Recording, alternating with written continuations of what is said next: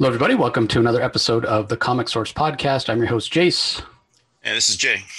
This is your new Comics Wednesday episode for June 16th, 2021. Apologize, first of all, for the lack of the War of the Bounty Hunters Star Wars episodes. Got one in the can, got to record the other one, and then obviously a new one for this week. We will get caught up this week, everybody. It's just with me being out of town last week and Manny's busy schedule, we just haven't been able to get that done for you. But you will have 3 massive Star Wars episodes coming this week, so just keep your eyes out for that. Reminder, everybody, that the DC Spotlight episodes with spoilers came out yesterday as this is being released. So if you were curious about any of the DC books, go there, check them out. There were a lot of good titles. The first issue of Tom King's Supergirl, Woman of Tomorrow, was fantastic. Static Season 1, number 1 was also very good. We got a big bombshell reveal in Nightwing 81 from Tom Taylor, which was fantastic as well. The other amazing DC title that comes out every month is Catwoman. I think Nightwing and Catwoman are their 2 best titles. That was really good as well from Ram V. Great characterization. So a lot of great DC books this week, so be sure you don't sleep on any of that. Did you get a chance to read Nightwing, Jay? Do you know what the big bombshell is? No, that was on my list to do next. I'm sorry. All right. Well, we're not going to spoil it here, but if you do want to know, it's out there on the internet. It's not too hard to find. So hope it wasn't spoiled for you. And if you do know what it is and you want our thoughts on it, definitely go check out that Spotlight episode, either on our podcast or at the Comic Boom YouTube channel. That being said, we're going to go ahead and dive into the books. A lot of great books this week from publishers other than DC. And I'm going to kick it off with Fantastic Four. We're heading to the Wedding of Doom. It's Bride of Doom Part 2, Royal Wedding, written by Dan Slott, R.B. Silva with Luca Maresca as art. Jesus Arbatov does the colors, Joe Caramagna on letters. Mark Brooks has an awesome cover as always. And, you know, there's been many, many weddings throughout the history of the long history of the Fantastic Four. And they never quite go the way you think they're going to go. Or maybe they go exactly like you think they're going to go, right? Like there's always something that happens. There's always some shenanigans or something doesn't go quite right. And I would think that the wedding of Ben Grimm and Alicia Masters, which actually was at the beginning of this current volume of Fantastic Four, I think it was in issue 5, was probably about the best that we've ever seen a wedding go. And then Doom's head, you know, pops up right after, and Galactus attacking Latveria and whatever. So, you know, that was probably about the best you could hope for. Doom's wedding, as you expect, does not quite go that way, although he gives a very good reason for a lot of people to show up. A lot of powerful people in the Marvel universe show up, and there's a very good reason for that based on the traditions of Latveria and what Doom is offering. But ultimately, it kind of goes, as I said, either as you would expect, right?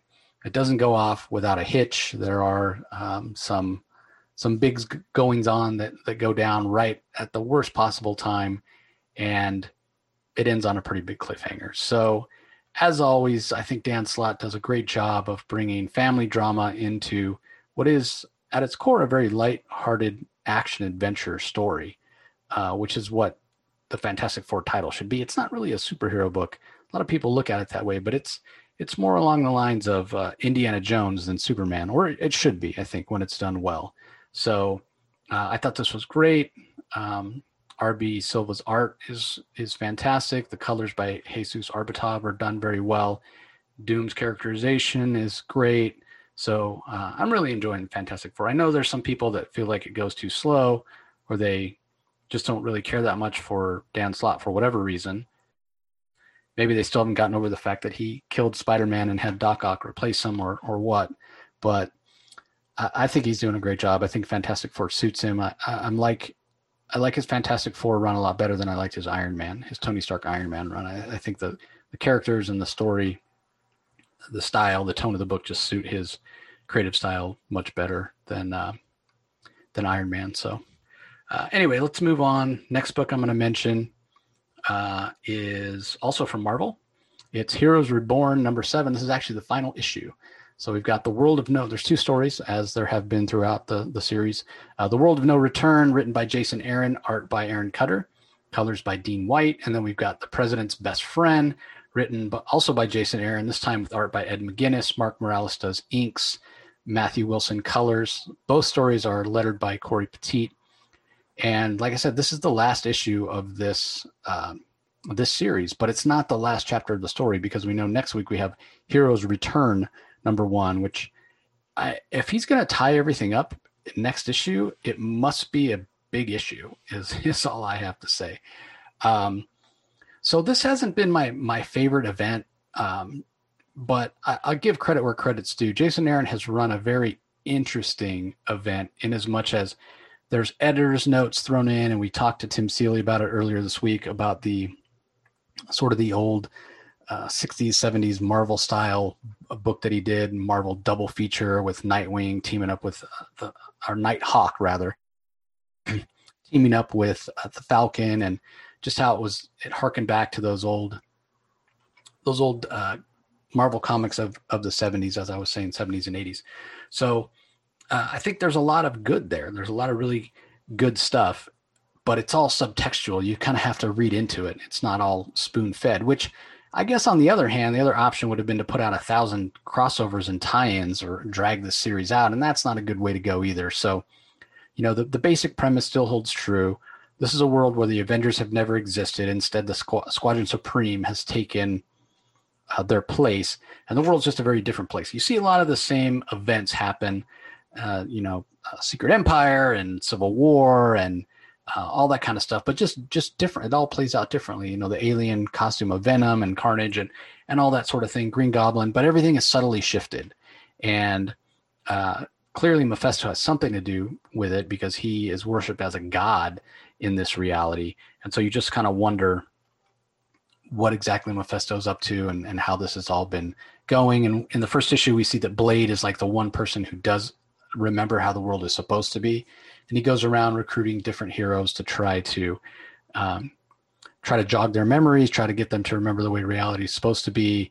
And at the end of this issue, leading into Heroes Return, it looks like we're heading toward a big face-off between the Squadron Supreme and, I guess you would call him this world's version of the Avengers. So I very much like that. I like the Aaron Cutter art. I like the callbacks in this issue, like I said, that call back to previous events in Marvel history, classic events. And it's been a fun series, but it does certainly feel like one of those series where when it's over and everything is said and done, nobody's going to really remember this series. We do get the second story that kind of really reinforces some of the things that we already knew, as far as who's behind this and who's been manipulating things. And so that's kind of interesting. Those backup stories have helped to flesh out what's going on behind the scenes. I feel like they haven't always been necessary. And I do feel like, and I've said this before about this main series, this Heroes Reborn series, is that it would have been better if we could have just gotten Ed McGuinness to draw the whole thing. I mean, it's a weekly series, so it makes it kind of hard, right? But if we just could have had a consistent artist, I haven't enjoyed the art in all 7 of the issues. This one's really good. The Ed McGuinness one was pretty good. There were a few other good ones along the way, but there were some I didn't like either, but I wish they just would have picked one artist. Obviously, would have had to have them working on this months in advance. Maybe it wasn't planned out that far in advance. I don't know. But again, it's fun, and it's kind of lighthearted, and it's interesting to see, these different versions of these characters that we've come to know and love throughout history. Peter Parker's a very different Spider-Man, and different characters don't even necessarily exist. Others are combined. We had a Scarlet Witch and a Quicksilver, mashup. So it's been interesting. But again, it's been a bit, I don't want to say forgettable, but I don't think it's going to be impactful long-term. I don't think this is a series where people are going to be talking about it even a year from now. It's just not, it just doesn't feel that consequential. The quality on it's not like super high or anything. So it's been okay. And I am curious to see how it all wraps up. Maybe I'm wrong. Maybe the end will be so great it'll elevate the entire series. But for me, it's just been okay. So it's one of those series I don't hear a lot of people talking about it. I don't see it have a big impact on social media as far as books that people talk about on the Wednesdays that they come out. So if you are really enjoying it, reach out on social media and let me know. Tell me why I'm wrong. Tell me why it's like the greatest thing since sliced bread. Or if you can't stand it and you jumped off of it, let me know that too, because I'm really curious what people think about the overall quality of the series. All right, up next is the first book that Jay is going to talk about. It's from writer Philip Kennedy Johnson. It's a book we've talked about every week it's come out. It's Aliens #4. The art is by Salvador LaRocca, colors by Guru EFX. Clayton Cowell handles the letters, and we hinted at it last time, but we didn't want to spoil for you. But on the last page of issue 3, Bishop showed up, which, Lance Henriksen, fan favorite character from Aliens. And when you're an android, you can show up, 20 years later in a sequel comic and you haven't aged a day. So I was certainly happy to see him as an Alien fan, to see the android Bishop show up. But anyway, what were your thoughts about this issue, Jay? Oh, it was fun. Like I said, it was nice to see Bishop. So now you get like you put him anytime you want. Like you said, he's an android, so he doesn't age at all, which is kind of nice. But I like this. So, we got pretty much, we got Cruz with Bishop, Iris, and Hamilton. I guess the last surviving Marine, trying to find, survivors or whatnot. I like it. It was really good. I don't want to give away the whole comic because it's pretty much, him trying to find, they're still trying to find one example, I guess, still, because, Iris, we found out is more than what she seemed to be in the last issue. Danny's good. I love the artwork because I appreciate it because every artist can, you can pretty much come up with any kind of idea of like the main alien, way it's going to look. So this one's the alpha, and like the last panel is, it's a cool looking alien. I appreciate that a lot. That was pretty awesome. Yeah, we all know what the xenomorphs look like from the movies and from countless comics and, whatnot, just having them show up in pop culture. And it's always interesting when they come up with a new concept for a new sort of alien. Like, how do you make it look like a xenomorph, but still make it look distinct, So they made the queen, and they made her head bigger and flatter, kind of broader, and it was like triangle with the thing sticking out. And it's kind of the only way you can go, really, is just change the head around. So I guess they follow that concept. I agree with you. The art's fantastic. This issue, so it was really fast-paced. And a lot of times when you get a fast-paced comic, I feel like you read it so quickly and then you're done. And you feel like, man, I wanted more. I didn't feel like I got a big chunk of story. The best thing about this comic, the way Philip Kennedy Johnson paces it, it's breakneck, like action from cover to cover. But it still feels like a substantial read. You still feel like you get a big chunk of story. There's even a couple character moments in here. There's some background. We get to understand Cruz's motivation a little bit more. So yeah, I thought it was fantastic. But much like a lot of Alien stories, it's messy, right? Like not everybody survives Alien stories, and that's how it should be, right? Like when you talk about humans versus xenomorphs, the humans are always vastly overmatched. And it goes back to what we were talked about before when they first sent Cruz up to the station. We're like, they know what happened on LV-426 with the Nostromo, and they know what happened with the colony and the whole platoon of Marines they sent there that didn't survive. And so I understand you want to capture this alpha, but you send one guy with 2 Marines. Like, we said it at the time. Why didn't they send like 50 Marines if you really want this alpha? And I understand you're trying to keep it quiet or whatever, but you got to know if you send 50 Marines, probably only 5 are going to make it back. So yeah, it's fun. It's sufficiently messy, which, dangerous. So it does make it feel like it's aliens in that way, because people just don't survive. So yeah, I think it's a great job by Philip Kennedy Johnson. He's showing how much he loves Aliens by the way he's writing this book. It was cool. Like I said, but Bishop says something in there. It's like, I don't want to give away what he says, but it's like, okay, that's true what he says about, what he is. Why wouldn't they send a bunch of bishops instead? Yeah, that's true. Yeah, because I caught that. I didn't even think of that, but that's 100% true. It's like, why don't you just send a bunch of bishops? They could have got it. Yeah, they could set everything up and then execute the plan all at once. Yeah, you're smarter than me, Jay. That would have been the plan. That would have been the way Oh, to do it. that's what I would have did. But maybe they'll do it down the road. Who knows? But yes, I saw the big reveal you're talking about. I didn't see that coming. That was pretty cool. So I like that. I was going to say Fantastic Four has been a fun read. The artwork has been amazing. So that's good. But the ending was the best part. The ending was like hilarious. The ending of Fantastic Four was well, pardon my pun, but it was fantastic. Oh yeah. but yeah, getting back to Alien. So if Philip Kennedy Johnson is listening to this, there you go. That's your that's an idea you have for a future story. Bunch of bishops going commando on some aliens. All right, up next, I'm going to talk about Home #3. This is from writer Julio Anta. Art is by Anna Wisnik. Colors by Brian Valenza. Letters by Hassan Atzman Elhau. And I think I've talked about the first. I think I've talked about the first two. So basically, it's about an immigrant woman and her son. She tries to bring him to the United States from Guatemala because he's the target of gang violence there. And the boy's only maybe 8 or 9, and so she just wants a better life for him.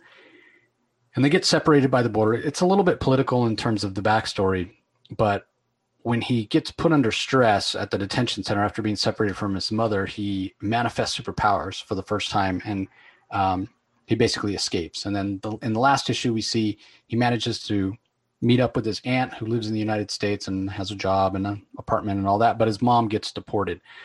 So that's sort of where the story leaves off. And right at the end of the last issue, this little boy, Juan, he does find out that his brother, or his father rather, had powers as well. And that his father's sister, who he's with, his aunt, was the one that helped to teach his father about how to use his powers and how to control them. So that's kind of the situation that he finds himself in here. And the story, it really ramps up. It really picks up the action in this issue. It goes from being a story that maybe has its roots in politics and immigration and some of those social sort of issues, and moves into a real like superhero action family drama. So I can't really say much more about that because I don't want to give it away. But the story has if you read the first couple issues and you thought, oh, this is kind of slow, it's definitely a slice of life family drama kind of thing with a little bit of superhero stuff thrown in, man, this issue 3 like flips that on its head. It's all action from cover to cover. It's all about superpowers and superheroes and whatnot, with a little bit of the social issues thrown in. So the art is pretty solid. It suits the style of the story. Feels very indie, and the color work is good as well. And I just appreciate that it's a chance for a Latin creator to tell a story that has its roots in Latin issues. It's about representation and giving people a chance to have somebody in a comic that represents what they look like and who they are. And I think we need more of that because we definitely need more people reading comics. So I know it's kind of flying under the radar a little bit. I don't hear a lot of people talking about it, and it's a bit of a smaller title, but I think it's definitely worth checking out. And you probably can still find issue 1 and 2 at your comic shop, or have your comic retailer order them for you. So I definitely think it's worth your time. Again, it's called Home, and it's a pretty solid read. Next up, I'm going to talk about the other Heroes Reborn title. As I said, there have been a few others that have come out to kind of flesh out the world. The other one that comes out this week is called Weapon X and Final Flight. It's Freedom or Death. It's written by Ed Brisson. Art is by Roland Bocci. Colors by Chris O'Halloran, and letters by Corey Petit. Right up front, the art is okay. It's not fantastic. It's just a little bit inconsistent at times. I feel like this artist, and I've never seen art from him before, Roland Bocci. I feel like his art would be very suited for like a crime noir, but for a superhero comic, even one as kind of cynical and almost post-apocalyptic as this one, I don't know that his art style is the best. But I will say that the colors, even though they're sort of muted and look a little bit crime noirish by Chris O'Halloran, he chooses the color palette well, because you couldn't color this book with bright colors it wouldn't look right if you were to do that. Even though it's very much a superhero story, the style of art that Roland Bocci has, it just isn't conducive to bright colors. I think it would show off even more flaws in his line work. And I shouldn't say flaws. It wouldn't suit his line work very well. Because again, it's not real dynamic. His style's a little static. It's a little flat. But it's interesting. Like on the first page, there's very much like, it almost looks like an homage to either Lois Lane cradling Superman's dead body or Superman holding Supergirl's dead body from the cover of Crisis. So that kind of struck me. There's a few times where I'm like, did he pull that pose from somewhere else? But in terms of the story, it's like I said with a lot of these Heroes Reborn. I mean, this is Weapon X. It's basically Alpha Flight. So you've got Wolverine and a bunch of other Canadian heroes in this alternate reality, right, where there were no Avengers, and the Squadron Supreme they're pretty much a fascist superhero team that basically is an extended hand of the American government, who in a way meddles way too much, and it leans toward fascism. Like, it's the American way is the right way, and everybody in the world has to do what America says. They're very much a bully in this story, the country and the government of America, and by extension the Squadron Supreme are bullies as well. So they're at odds with Alpha Flight, and it's Ed Brisson writing here, so it's quality storytelling. The dialogue's very good. It's paced very well. And in the end, what happens is pretty sad and sort of heartbreaking and brutal, especially as it pertains to Wolverine. But it's exactly what you would expect it's exactly what you'd expect from Ed Brisson telling a story in this alternate reality. It couldn't have gone any other way, right? Like, Ed is not one to pull punches, and he definitely, and I've talked to him about this on the show. You can go back and listen when we had him on to talk about his Kickstarter. He always finds a way to ground his stories, even when they're superhero stories. He always finds a touchstone or two, just a way to ground them and make them feel like if superpowers really existed. That's always the most fantastical part of a story he writes. You could definitely see these sorts of political aspects or interpersonal dramas or relationships between people. You could definitely see them playing out in a very realistic way as he portrays them. And it's no different here. As kind of sad and heartbreaking as it is, it feels very real, which is why it has probably more impact of any of the other tie-ins that we've had for Heroes Reborn. And some of them have been really great. The one that Mark Bernardin wrote about Spider-Man, about Peter Parker, which was a very different version of Peter Parker, was fantastic. I mentioned the one that Tim Seeley wrote that was a callback and felt like very, very well done, with art by Dan Jurgens, very reminiscent of the time period it was trying to evoke. So some of them have been really fantastic. In fact, the one that Ryan Caddy wrote about Hyperion's origin was also very impactful emotionally. So I almost feel like some of these tie-ins have been of higher quality than the main series, but maybe it's because it's given us context to the story, and they're trying to tell smaller stories rather than a bigger story, which is easier to do in one issue as opposed to the bigger story, which, even though we've got 7 issues, there's been so much ground to cover. It feels like we're barely skimming the surface. So I thought this was great. Weapon X and Final Flight #1, really, really solid. I think it would probably be one of my favorite books of the week if it had just an art style that I enjoyed a little bit more. But for me, the art was a little bit rough. So, all right, well, on to the next book that Jay's going to talk about. It's Captain America Annual #1. This is part of the Infinite Destinies storyline. And I think it's supposed to be part 2, but we'll talk about that in a minute. I'm curious to get Jay's thoughts first, but this is written by Jerry Dugan. The art is by Marco Castillo. Ink assists by Vincenzo Acunza. Colors by Ruth Redmond, and letters by Joe Caramagna. So yeah, it's Captain America, and he's teaming up with Black Widow here. What'd you think, Jay? The story will focus pretty much around one, I guess, a new character. I guess Hector. It's pretty much, I guess, is a flashback of, what he did wrong and where he ends up in life. And then he gets like a second chance, I guess, to fix things.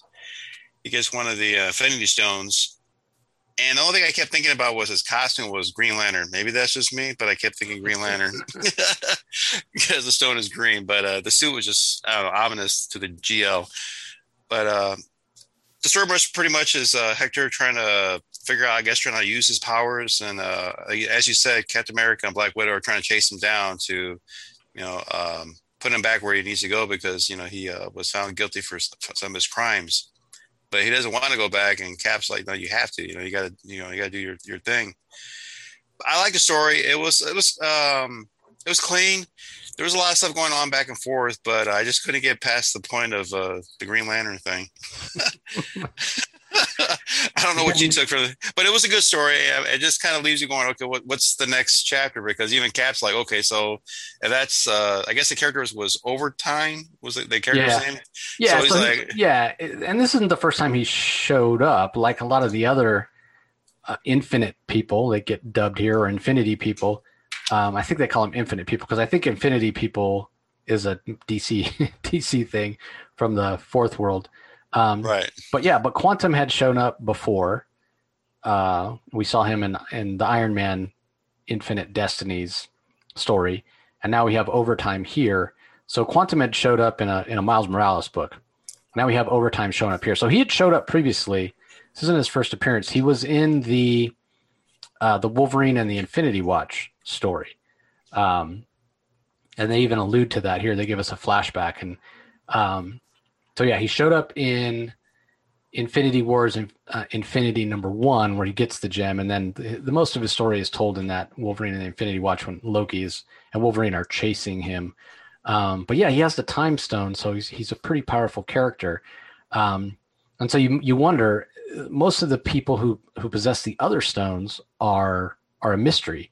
But if you look in the back, it says Star is there, and she possesses the reality gem. Now, I'm not sure why she's there, because if you go and look at a checklist, Star is not going to show up until Amazing Spider-Man Annual #2, which is the very last story. So if you're trying to tell this story, like, I just didn't understand. Like, next is Black Cat Annual #1, and we're going to find out who one of the other, who wields either the power, the mind, or the soul gem. So I just wasn't sure, like, why is Star, like, was it originally planned that the Star Annual was going to come out second and this Overtime one was going to be third, and they just forgot to change the graphic? Like, I'm not sure. And this is a different situation where, like, if you think back to Warlock and the Infinity Watch or what have you, where a being possessed the gem, right, and used its powers. This is completely different. At the end of the Infinity Wars storyline event from Jerry Dugan, Adam Warlock gave the Infinity Stones sentience, right? Like, he made them aware, self-aware. And the stones then chose to go out and bond with people and give them power. So it's not like, Captain America and Black Widow here can like knock out Overtime and just take the stone away from him. Like, the stone is a part of him, just like we saw in the Iron Man Annual with Quantum, where the stone is a part of him. Like, it can't be removed, I don't think, without taking away, without killing the person, probably. So it's pretty interesting. Like, why would the time gem or time stone choose to bond with somebody who's done the terrible? I mean, he's in prison, he's on death row in Wolverine and the Infinity Watch when he breaks out with the power of the gem. So this was okay. I mean, it was action packed, and I loved seeing the interaction between Black Widow and Captain America. But in a way, it felt sort of like a little bit of a retread of that Wolverine and the Infinity Watch. Like, he's running from Black Widow and Captain America. We understand that, what his motivations are, what Overtime's motivations are, and we understand what the motivations of Black Widow and Captain America are. But it was, at the end, the only thing I felt like that was sort of new information here was that, just like when somebody, whether it be Gamora or Loki or Thanos or whoever, just like when the stones were just stones, inanimate objects, and people would want to go out and collect all of them so that because they're more powerful together, and people would want that power. Just like that's the case, apparently, in the case of these people, these infinite people, they're going to try to get together too, because they're stronger together than apart. That was not hinted at whatsoever in the Iron Man annual. So that's a little bit of a new information. The other thing is that there's a backup story in this one, just like there was in the first one, called Infinite Fury, that stars Nick Fury Jr., the Samuel L. Jackson version. And he meets with Captain America here, and they're talking about the events of what happened, previously in the issue. And it definitely is like a Fury level event. Like Fury's got to get involved, right, with these infinite people and try to stop them from getting together or whatever they have planned. So the backup is quite good. And I don't think I gave the credits for the backup. I mean, if you're as big of a fan of Juan Ferreira as I am, all it takes is looking at the art. And I think he did the art, pretty sure, 99% sure he did the art for the backup in the Iron Man annual as well. But it is by him, Juan Ferreira. It's written by Jed McKay. Letters are by Joe Caramagna, and it's just fantastic. I love the setting. I love the layouts. And I love that there's this backup story, this Fury, Infinite Fury, because it has double meaning. Fury's always mad, or is it to do with the Infinity Gems? But I appreciate that throughout all the annuals, there's one like continuous thread running through them with these backup stories. So yeah, again, I thought it was really good, and the art. I mean, can never go wrong with Juan Ferreira art in my mind. Yeah, I enjoy the backup story as well. Yeah, I mean, just beautifully colored as well by Juan Ferreira. So, yeah, but like I said, I was gonna say too, I didn't mean to cut you off, but I was confused about the star too, because wasn't she like last year? She did like a one issue, right? Last year. Yeah, she had one book, and that was it. Yeah, she had her own book, and I bought it, but I haven't read it. So I don't know. Maybe it's already known that she has that gem, and so that's why they're just putting her on there. But I mean, I knew who had the time gem from reading Wolverine and the Infinity Watch. So yeah, I'm just not sure. I feel like it's a mistake that she's already revealed there, but I could be wrong. Maybe they did it on purpose. Anyway, on to the next book. It's Miles Morales, Spider-Man number 27. This is the next part of the clone saga. Miles Morales is getting his own clone saga, as we've talked about before. Written by Saladin Ahmed. Carmen Cañero is the artist. David Curiel does the colors. Corey Petit on letters. And I have to comment on the art and the colors first. I mean, Carmen Cañero, she's just a superstar in the making. I feel like we've had some really great female artists on Miles Morales or on Ultimate Spider-Man, right? Like Sarah Pacelli did it for a long time, and her art's fantastic. And Carmen is living up to that legacy. I especially love her facial features and how much emotion she puts in the faces. And it's especially important here because, we're talking about clones of Miles Morales. So with just subtle changes to, facial expression and the emotion portrayed there, you know exactly whether you're looking at the Miles Morales we all love and root for or one of his clones. So very fast paced, a lot of action.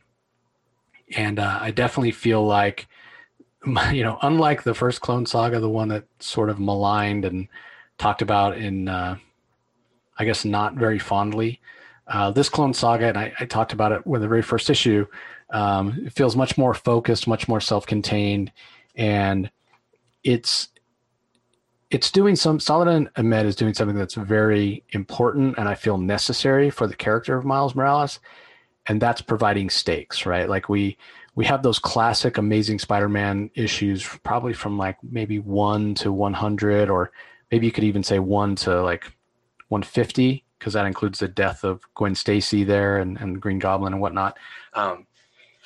And that classic run from Stan Lee, what it did, well, obviously we're getting into the Jerry Conway era as well, but those early issues of Amazing Spider-Man, they really taught Peter about, obviously, with great power comes great responsibility. Everybody knows that sort of cliched line, but it taught him about the consequences of his actions, right? Like, and the stakes. Like Aunt May was, constantly in trouble. Married Dr. Octopus at one point. Peter lost friends along the way. Certainly we talk about losing Gwen Stacy, which, impacted him greatly. And, he carries around that sort of guilt, but he was made very aware early on in his career as Spider-Man about how dangerous it was for the people around him, which is why he always kept his secret. And not to say that Miles hasn't been careful to keep his secret, but I feel like not as careful. And certainly more people know that Miles is Spider-Man earlier on in Miles's career than Spider-Man did. I mean, for a long time, nobody knew, right? Just him. And then maybe you think maybe the Human Torch might have been the first one that knew. Daredevil found out at some point. Obviously, Black Cat, Mary Jane. We find out in that classic, I think it's 258 or 257, where she admits that she's known for quite a while. But that's much later. Whereas Miles, he's still in high school, and any number of people know. And there's a danger in knowing. And we start to see some of those stakes here in this issue. So I think Saladin Ahmed doesn't get enough credit for how incredible his accuracy in giving Miles the right tone and voice. I don't think Saladin Ahmed gets enough credit for that.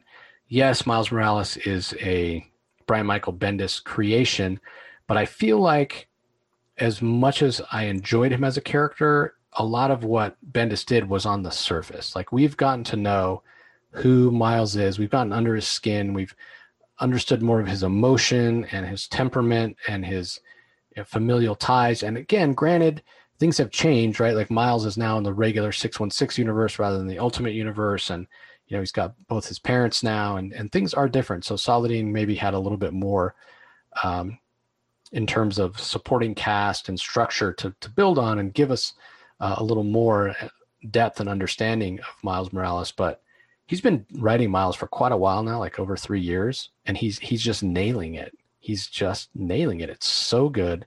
Again, I feel like this is another one of those Marvel titles that not enough people talk about every time it comes out. I mean, this is fantastic stuff. This feels like classic, Peter Parker, first 100 issues of Amazing Spider-Man type stuff. And so, yeah, I think it's fantastic. The art's great. The color's great. It's a very high quality book, and I definitely recommend reading it. As much as I like the regular Amazing Spider-Man book, and it's definitely a legacy story, this one's better. It's just better. It's not that I like Miles more as a character. I'll always have a soft spot in my heart for Peter Parker. But just from talking like technically from a technical standpoint of what's a better comic consistently issue in and issue out in terms of art and narration and plot and story beats, it's Miles Morales. It's just better. So, all right, up to the next book I want to talk about. It's Planet Size X-Men #1, and sort of ties into the whole Hellfire Gala thing that's going on. It's written by Jerry Dugan. The art is by Pepe Larraz. Martea Garcia handles the colors. Clayton Cowell handles the letters. And I don't really know. So I'm way behind on my X-Men stuff, right? Like we covered the first two minis, and we've been covering some of the issues from Dawn of X, but we're nowhere near caught up. I hope to get caught up. So I don't know, sometime in this century.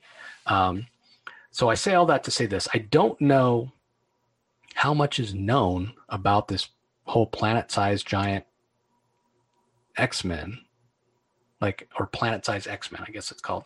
I don't know how much is known about the story that's in it. So I'm going to talk very, very vaguely, maybe more vaguely than I need to, because maybe more has been revealed about the story than I realize. Because I certainly didn't know anything about it. When I started reading it, I was like, holy crap, wait, what's going on? What are the stakes here? Because this is really big. I mean, big. I mean, it's called Planet Size X-Men for a reason, and that sort of has other meanings as well. So what the X-Men do in this book is foundational in terms of a big event for the X-Men corner of the universe, and really the whole Marvel universe. And, it's just another example of Jonathan Hickman saying, I'm going to go big or I'm going to go home on the X-Men. And so if you're caught up on the X-Men and you kind of know what's going on, maybe you're going to see this coming, maybe not. If you're not caught up on the X-Men, you can still pick this up and find out what the hell I'm talking about and be blown away like I was. Like, there's enough context here that you don't feel lost. So in that way, it's an incredible job by Jerry Dugan to make this accessible for somebody who's, a year behind on X-Men books, and still be able to understand what's going on. The other thing he does is it's really cool to see all the different mutants using their powers and the way they work together to accomplish this incredible goal they've set for themselves, this incredible mission. So I thought it was absolutely fantastic. The Pepe Larraz's art, ever since I saw his art on Extermination, I think it was Extermination, that 5-part miniseries, I've been in love with his art. The color art by Marte Garcia is very good. The letters from Clayton Cowles, he does an incredible job of keeping the story moving along because there's a lot of great visuals here. And he paces out the word balloons and the dialogue boxes excellently to sort of keep everything flowing. It's also, much like the title indicates, it is a big issue. There's like 40 some pages. So you get a lot here, and there's definitely going to be some fallout in the X-Men corner of the Marvel Universe, as well as the Marvel Universe overall, based on the events of this issue. So it's really, really cool what goes down. And I think this issue does something else that Marvel probably hoped it would do. At least it did for me. I read this and I'm like, man, I'm behind on X-Men, but I'm going to read this anyway. And then I read this and I think to myself, I have got to get caught up on X-Men. Like, I need to be reading all the X titles every week when they come out, because this is an incredible story that Jonathan Hickman is telling. I mean, right from Powers of X and House of X, I was hooked, even though it took me a little while to actually read them, as longtime listeners of the podcast will tell you. But he's showing no signs of slowing down. Like, he is continually raising the bar, and this Planet-Size X-Men issue is no exception. It's just fantastic. So, all right, on to the next book that Jay's going to talk about. It's Radiant Black #5. It's called Aftermath. It's from writer Kyle Higgins. The art is by Eduardo Forgado and Marcelo Costa. Colors are by Natalia Marquez. Letters by Becca Carey. Edited and designed by Michael Basudel. And this comes on the, it's the first of a new arc called The Unleashed Echoes of Sorrow, Part 1.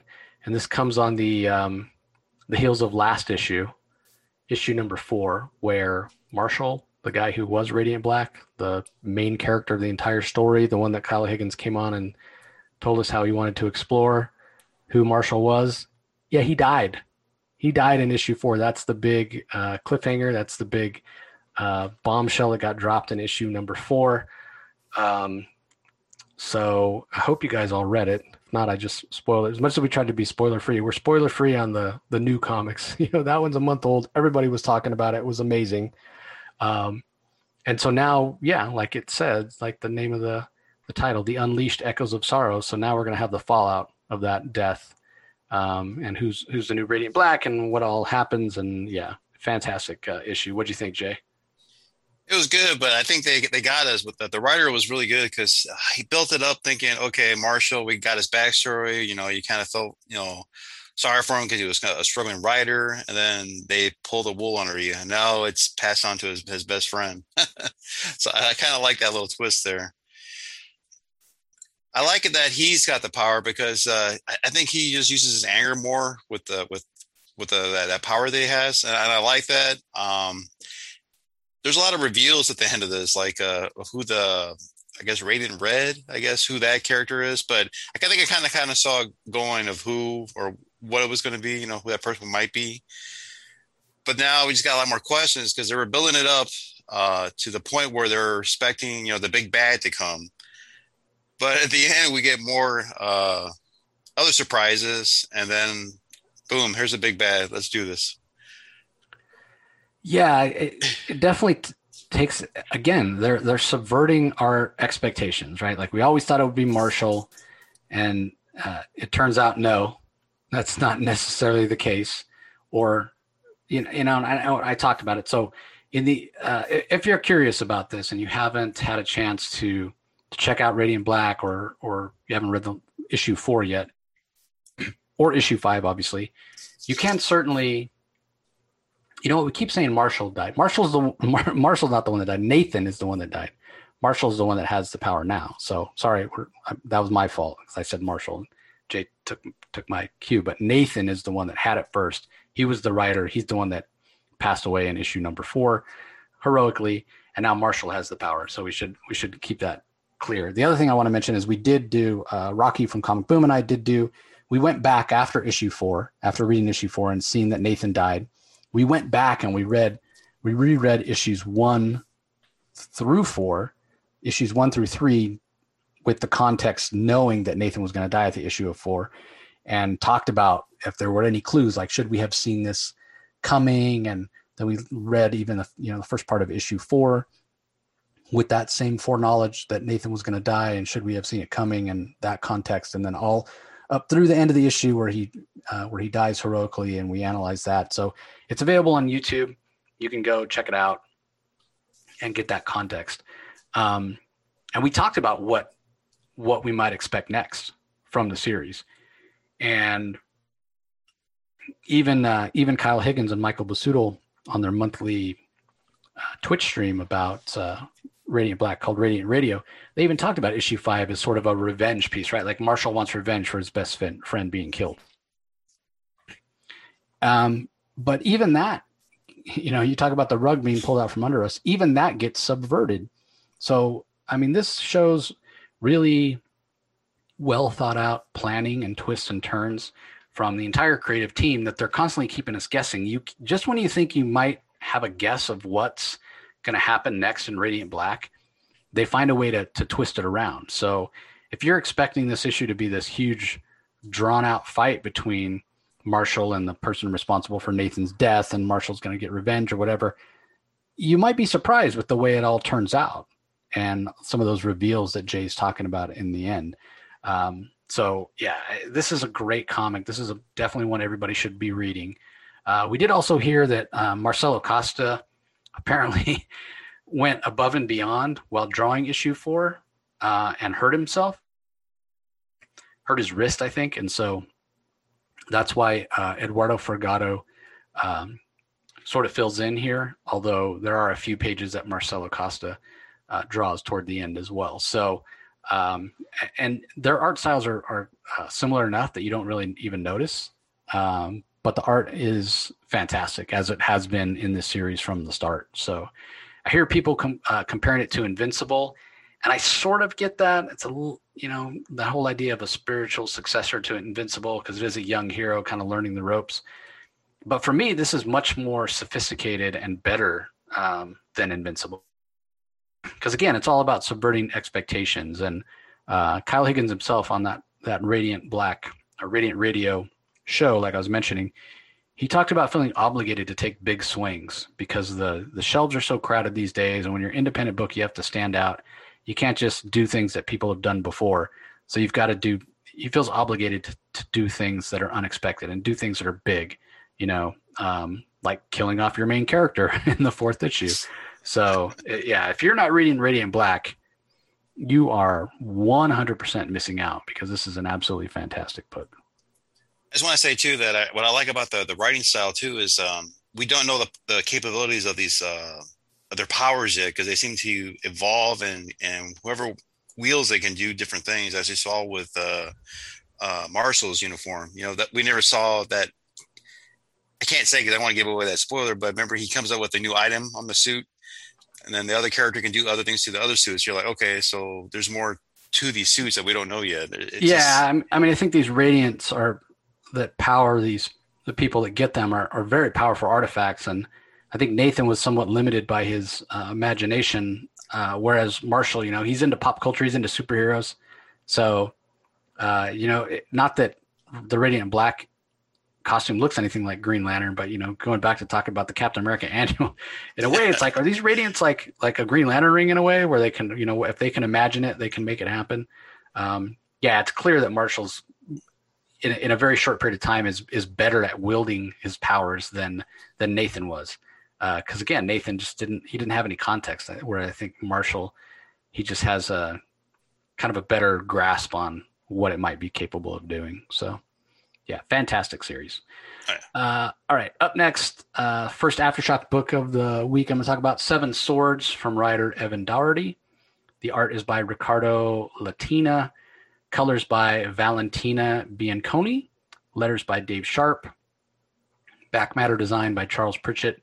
Seven Swords, The Last Musketeer. So I must admit, I am not like the biggest Three Musketeers fan. I don't know their history. I haven't read the, original novels or books or anything like that, but I know a little.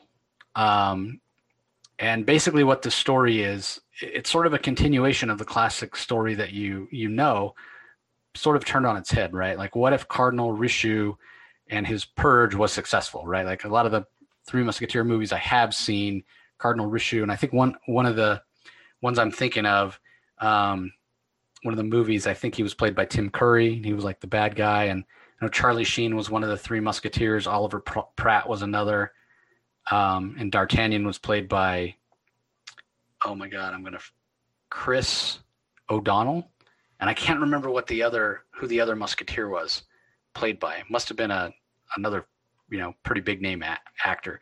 But anyway, like, they win, right? Like the good guys win, and Tim Curry, the Cardinal Richelieu, is defeated. Well, apparently in this Seven Swords story, that's not necessarily the case. Cardinal Richelieu is ultimately defeated, but not before he apparently was able to kill all the Musketeers except for D'Artagnan. So D'Artagnan obviously wants revenge, and the title Seven Swords refers to him. He's going to go out and try to recruit 6 other people to help him get his revenge. And it's not just going to be other French this time. He's going to go like get the best swordsmen in England, get the best swordsmen from, maybe America or wherever, right?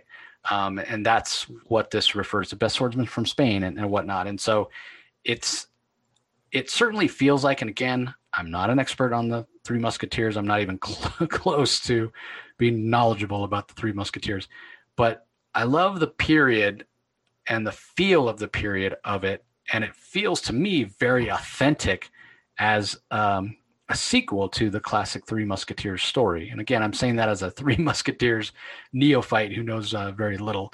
But I thought it was fantastic. And the other Musketeer in that movie was played by Kiefer Sutherland, by the way. I just looked it up. So yeah, some big names. You got Kiefer Sutherland, Charlie Sheen, and Oliver Platt playing the original Three Musketeers, and you have D'Artagnan as the fourth Musketeer. All for one for all, that whole thing. And this is action-packed. The art is fantastic. I'm not familiar with Ricardo Latina's art, but it is done really, really well. There are a few times where the backgrounds get a little light, and I can kind of understand because his line work is very detailed, so you can kind of see why at times he, just for the sake of being able to finish the book on time, that he might have to go a little light on backgrounds. But the characterization of D'Artagnan feels authentic to me from what I know of him. There's a lot of history here from the Three Musketeers and the stories that we know. A lot of lore. And then that back matter that I mentioned, that's designed by Charles Pritchett, it gives us a little bit of a rundown on who some of these swords are going to be. We meet D'Artagnan in the first issue. We meet another character named Catalina. She has a character sheet. We meet another very famous literary character who apparently is going to be one of the Seven Swords. I'm not going to spoil it, let you know who it is.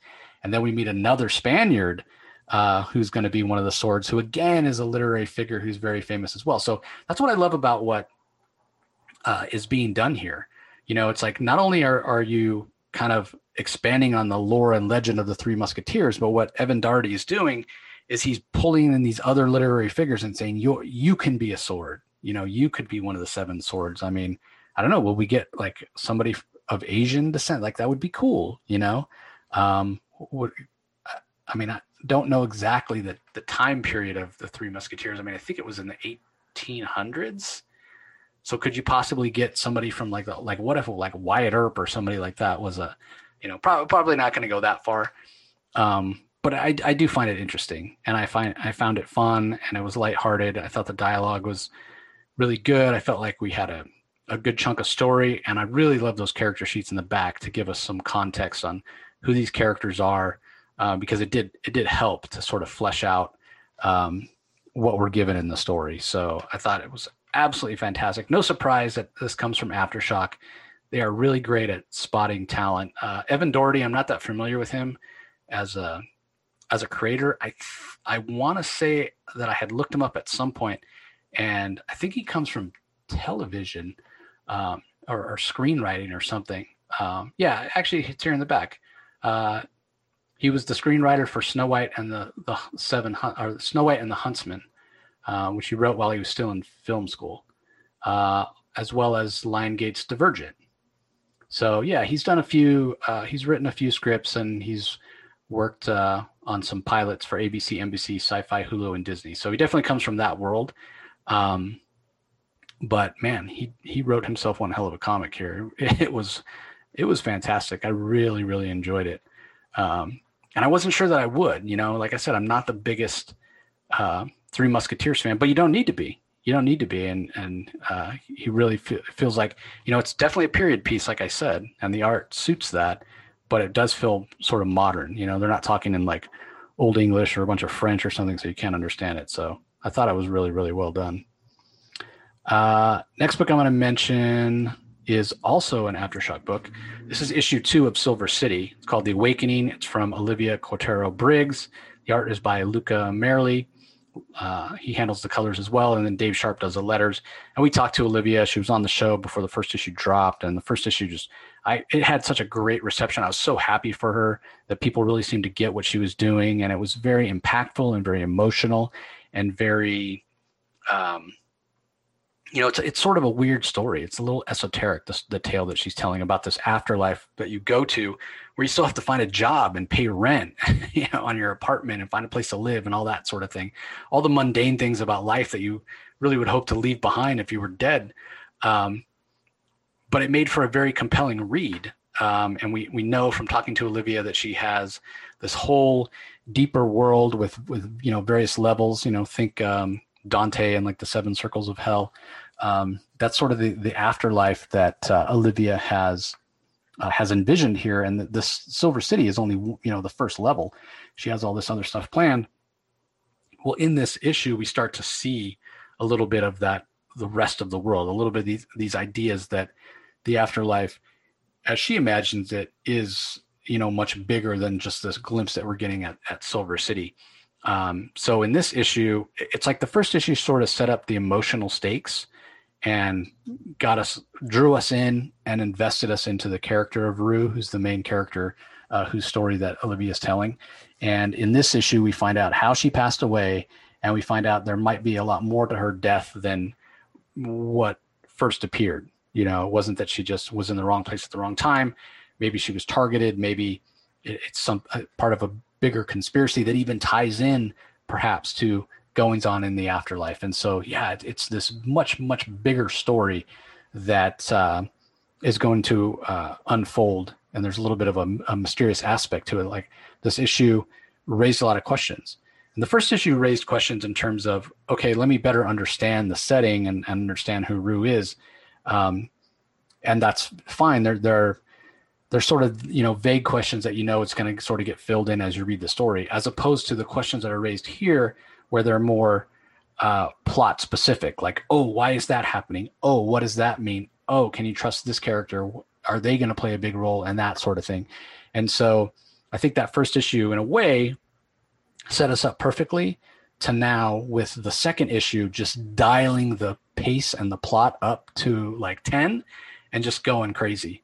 And so it's really fantastic. And the art by Luca Merli very much suits that as well. The first issue I felt like it was a little more watercolor and a little more moody to sort of give us that feel of Silver City as this afterlife, as this sort of cynical and dreary place, this purgatory, right, where people get stuck. In this issue, there's a lot more oranges and reds. It's much brighter, which sort of suits the faster pace and all the action that we get in the issue. So I'm just completely hooked. Like, Silver City is a fantastic story, fantastic series so far, and Olivia's really talented, and I hope she gets to live in this world for a long time. I'm totally hooked, and I want to know it. I want to know it all, Olivia. I want to know everything you have planned. You told us that you had big plans for a huge, big, epic story, and I hope you get a chance to tell all of it, because this is just fantastic. And again, the art suits it very, very well. And again, I'll call out AfterShock for being just an incredible place for spotting talent, right? That maybe the series wouldn't exist anywhere else. AfterShock, they seem to have a real eye for new talent when it comes to writers and artists. So kudos to Joe Pruitt and Mike Martz and Lee Kramer and all those guys over there at AfterShock. All right, up next, Jay's next book, Silver Coin. We're up to number 3. This issue is written by Ed Brisson, lines and letters by Michael Walsh, colors by Michael Walsh and Tony Marie Griffin. This was a brutal issue. That Ed Brisson guy doesn't pull punches. What'd you think, Jay? It was good. What caught me was the title, Death Rattle. And I don't want to be morbid, but being in the military, I've dealt with, people passing on, and I was like, yeah, I know what that is. So I was curious where they're going with this story. It's kind of, I don't want to give away too much, but it's just 3 people that break into a house. They just try to rob the place. They end up getting the coin, one of the female out of the 3, and it kind of opens I guess a possession, I guess you would say, and from there it just gets bloody and crazy, because it's just pretty much what makes the coin makes her do. It's crazy, just so it can go back to where it needs to go. But there are a lot of clues in there. If you actually read the book, you'll be like, well, is that character from this first story, and what's going on with this? There's a little, if you got to pay attention. I think that's what I kind of got from the series. Like, the artists and the writers will put something in there that you got to kind of catch to kind of piece things together. But it's a great story. I do like the stories. They're all different, unique, but I think now they're trying to tie them together, I think. And I kind of like that a lot. Yeah, I thought the same thing when I read it. I was like, wait, like, I thought these were all just separate tales where the coin is just passing from one hand to another and kind of like a monkey's paw and causing bad things to happen. And then all of a sudden there's like some callbacks to earlier stories. So I have no clue if they tie in together or not, but man, yeah, I thought it was really cool.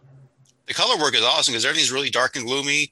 You'll have some splashes of color of red and yellow just to highlight, the horrors of what's going on in the story. And then we just go back to like the dark, light bluish gray colors. And I thought that was pretty smart how they did that. So they kind of focuses on key items of the story. Yeah, I agree with you 100%. And I love that each of the issues is being written by a different creator. I mean, and not just a different creator, but like these are really great. I mean, we've got Michael Walsh, Ed Brisson, Jeff Lemire, Kelly Thompson, Chip Zdarsky. I mean, these are fantastic storytellers. We've got Lemire coming next issue, and his story looks set in the future. It looks fantastic. So yeah, great job by Michael Walsh putting this project together, and getting all these high quality creators to contribute. All right, next book I'm going to talk about is also an image book. It's from, there we go, Chip Zdarsky. Just mentioned him. He's creator and writer. Co-creator and artist is Ramon K. Perez. Mike Spicer does colors. Russ Rutan does letters. It's Stillwater number 8. And in this one, we get the origin of their current sheriff, how she became sheriff. And it's a pretty interesting tale in the long run of what she's doing and why. But I have to admit, like, with all the moving parts in this story, it's getting a little hard for me to follow. What I need to do is I need to go back and read like all 8 issues that have come out so far, like all in one sitting, because this is a complex tale. We did see at the end of issue 7, and I mentioned it when we talked about it, that there's something that happens sort of at the end of that issue that sort of throws everything that we thought we knew on its side.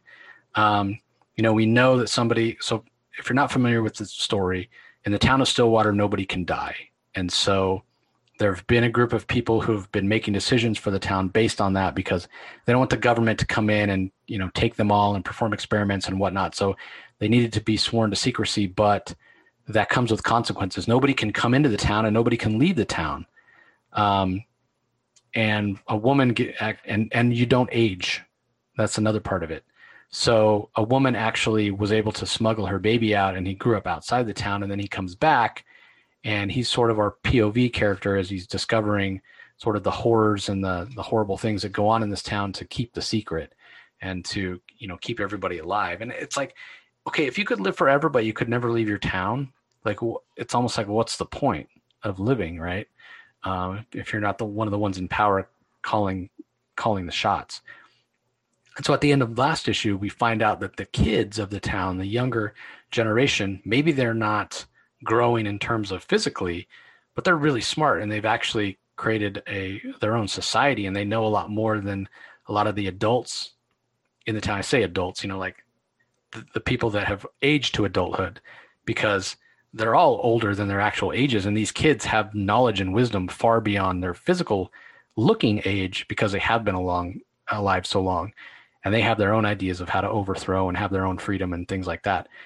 And so I thought we'd get some of that story in this issue 8, but we don't. Instead, we find out about the sheriff of the town and how she comes into the town and what she's all about. And we don't get any of the POV character or any of what is going on with the kids. I'm perfectly fine with that, because this is a great story and it gives a lot of context with some of the other things that are going on. But again, I do feel like there's more. I'm going to get more out of this issue when I sit down and reread issues 1 through 7, because there's a few little nuance and things that are going on that I might be missing. And even with me missing those things, this is still a spectacular issue. And I'll also call out the way that Ramon K. Perez lays out some of his panels in this issue. They're awesome. They really, really are.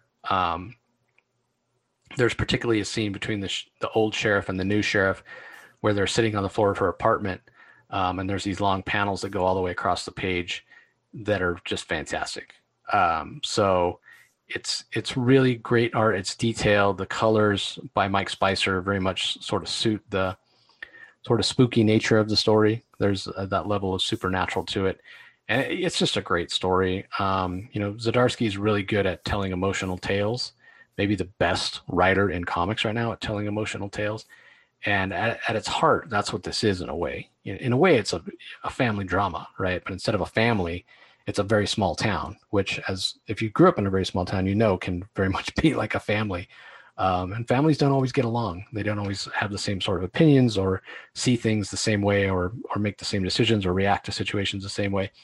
So it's very well suited for that type of story. And I could definitely see this becoming a TV show at some point too. It's a fascinating sort of societal experiment. Like, what if you couldn't die, right? It's really, really cool. So anyway, I think it's fantastic, and I definitely recommend you checking it out. All right, on to Jay's last book. It's from writers Declan Shelvey and Rory McConville. Joe Palmer is the artist. Chris O'Halloran does the colors. Hassan Atzman Elhau does the letters. It's Time Before Time, issue 2. Time travel story. The first issue really established some really cool rules about time travel. Nothing, you cannot change anything in the past. Nothing in the past can be changed. If you try to change something in the past, something will always prevent you from changing it. So with that thrown out the window, what can you do with a time travel story? And Declan has found a really interesting way. Basically, there's these, they're almost like crime syndicates in a way.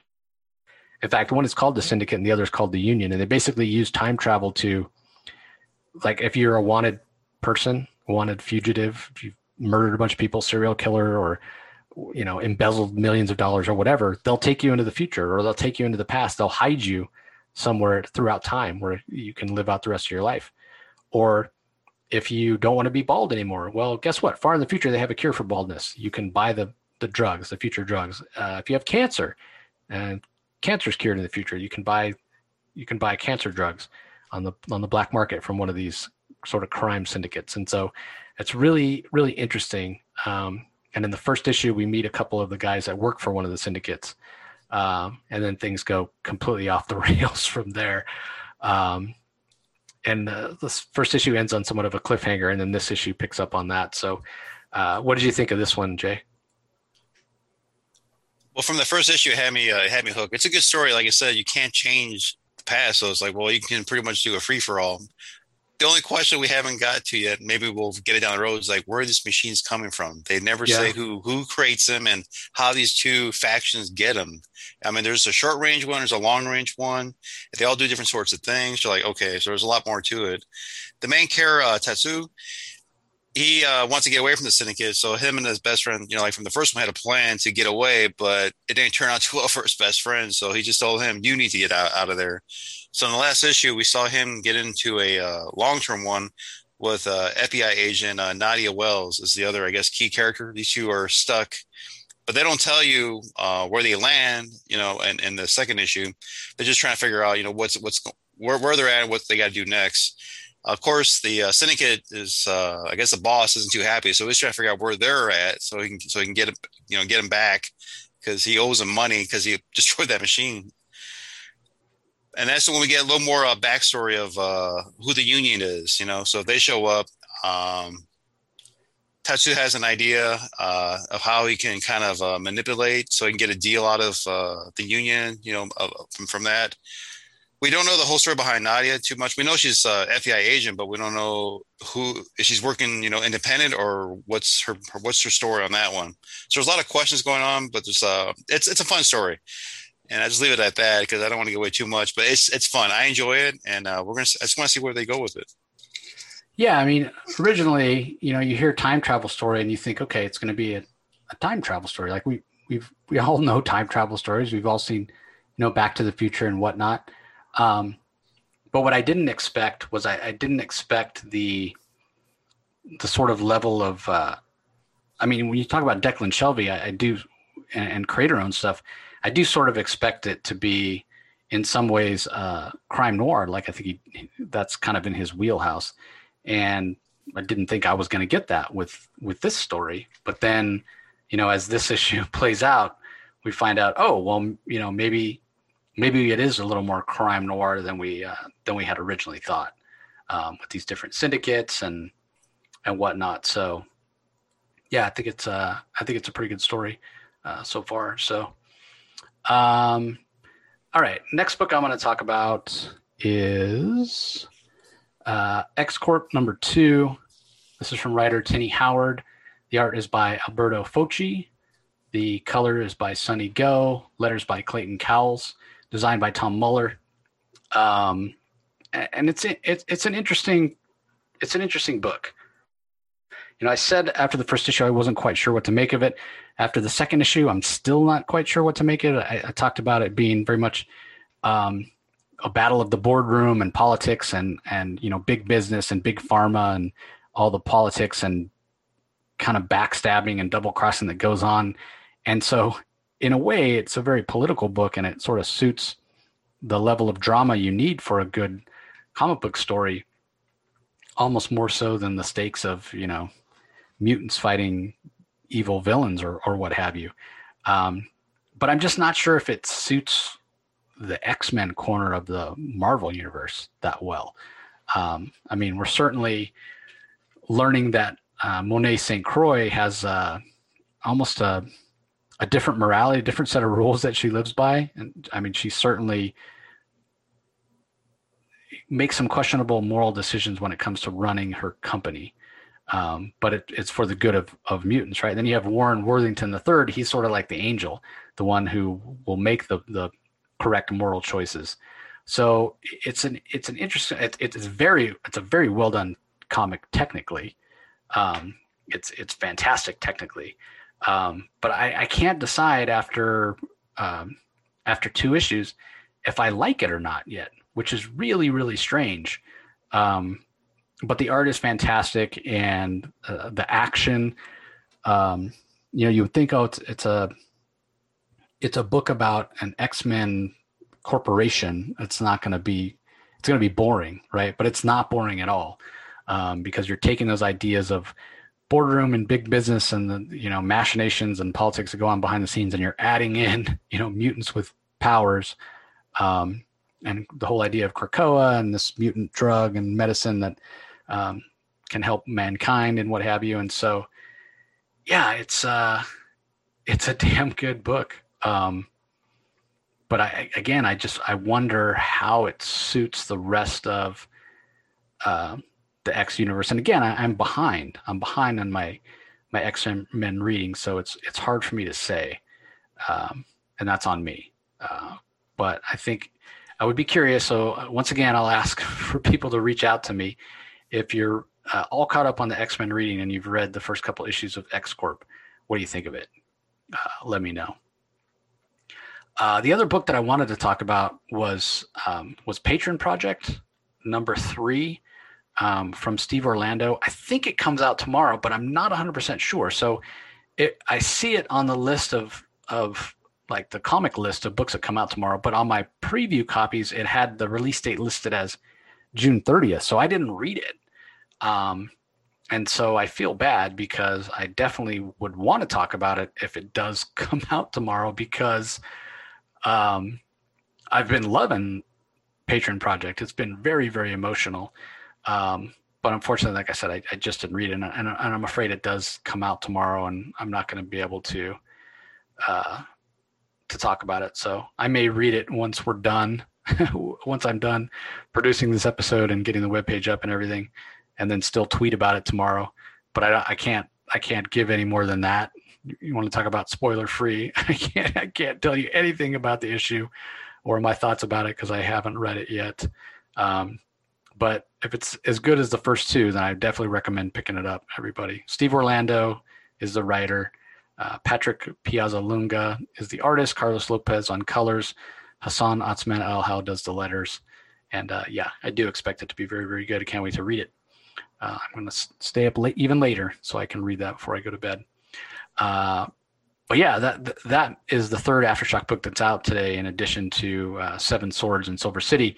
But there is the Kaiju Score Volume 1 trade paperback, and I talked about all those issues too, because again, AfterShock is killing it, and that Kaiju Score was a really fun series, mashing up the idea of Kaiju stories with heist stories. And I'm not a big Kaiju guy, but I love a good heist story, and it was a good heist story. So if you're into Kaiju, or you're into heist, or you're into both, you'll probably want to pick it up. It's really, really fun issue.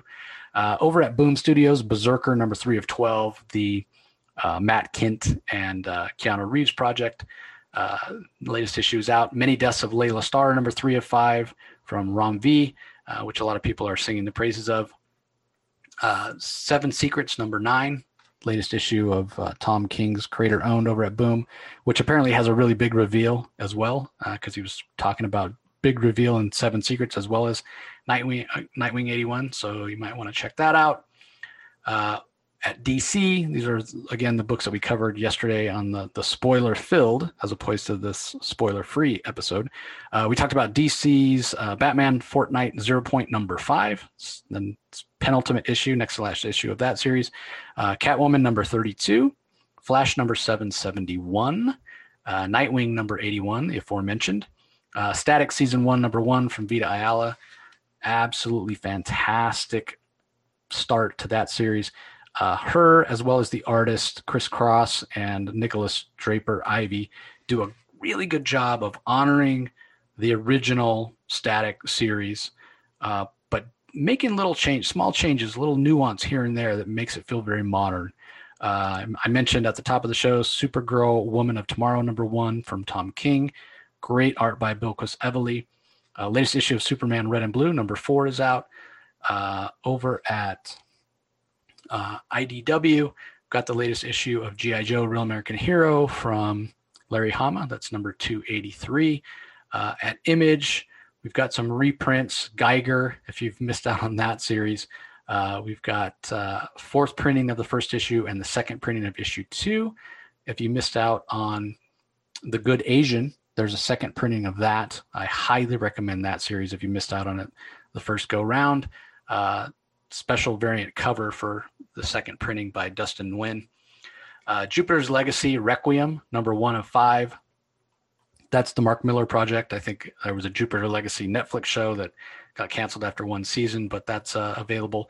We did talk about Radiant Black number 5, but if you missed out on that super impactful Radiant Black issue 4 where Nathan dies, there is a second printing of that coming out tomorrow as well. Ultra Mega by James Herron, number 4, which I think Jay has been reading previously. Walking Dead Deluxe number 17. That's basically Walking Dead 17, but with color. So Robert Kirkman can make even more money off The Walking Dead. That's out as well.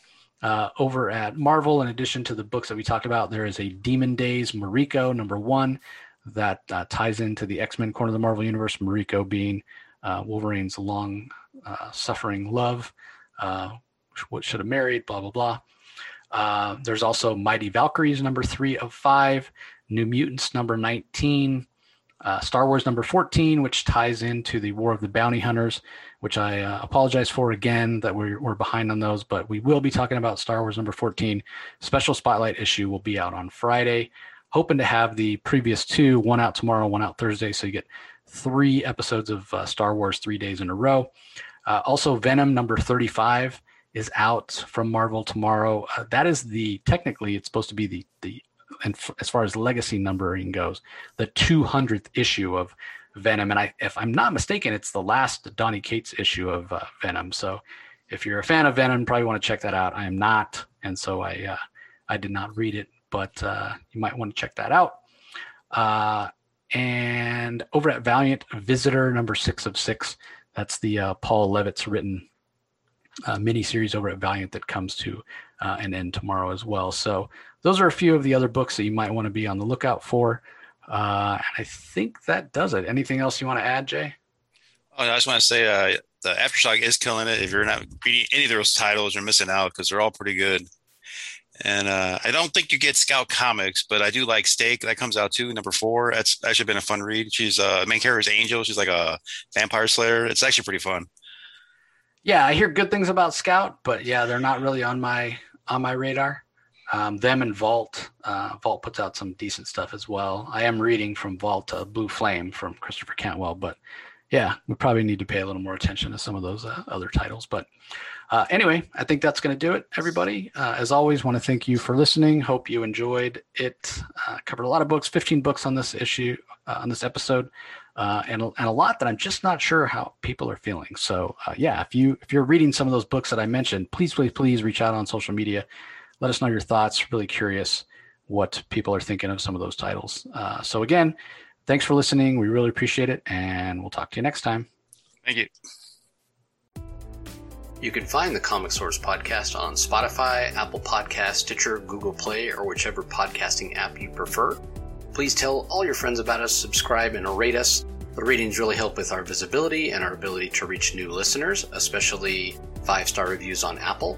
Also be sure to visit us at lrmonline.com to join the conversation, access the show notes, and discover all our other great pop culture content. If you want to email us, the email address is thecomicsourceblog@gmail.com, or you can follow us on Twitter, twitter.com/thecomicsource. Do a search for The Comic Source on Facebook and Instagram to follow us on those social platforms. All 3 spots are great places to find out when we release new episodes, as well as follow all our convention coverage. So once again, we want to thank everyone for listening, and we'll talk to you next time.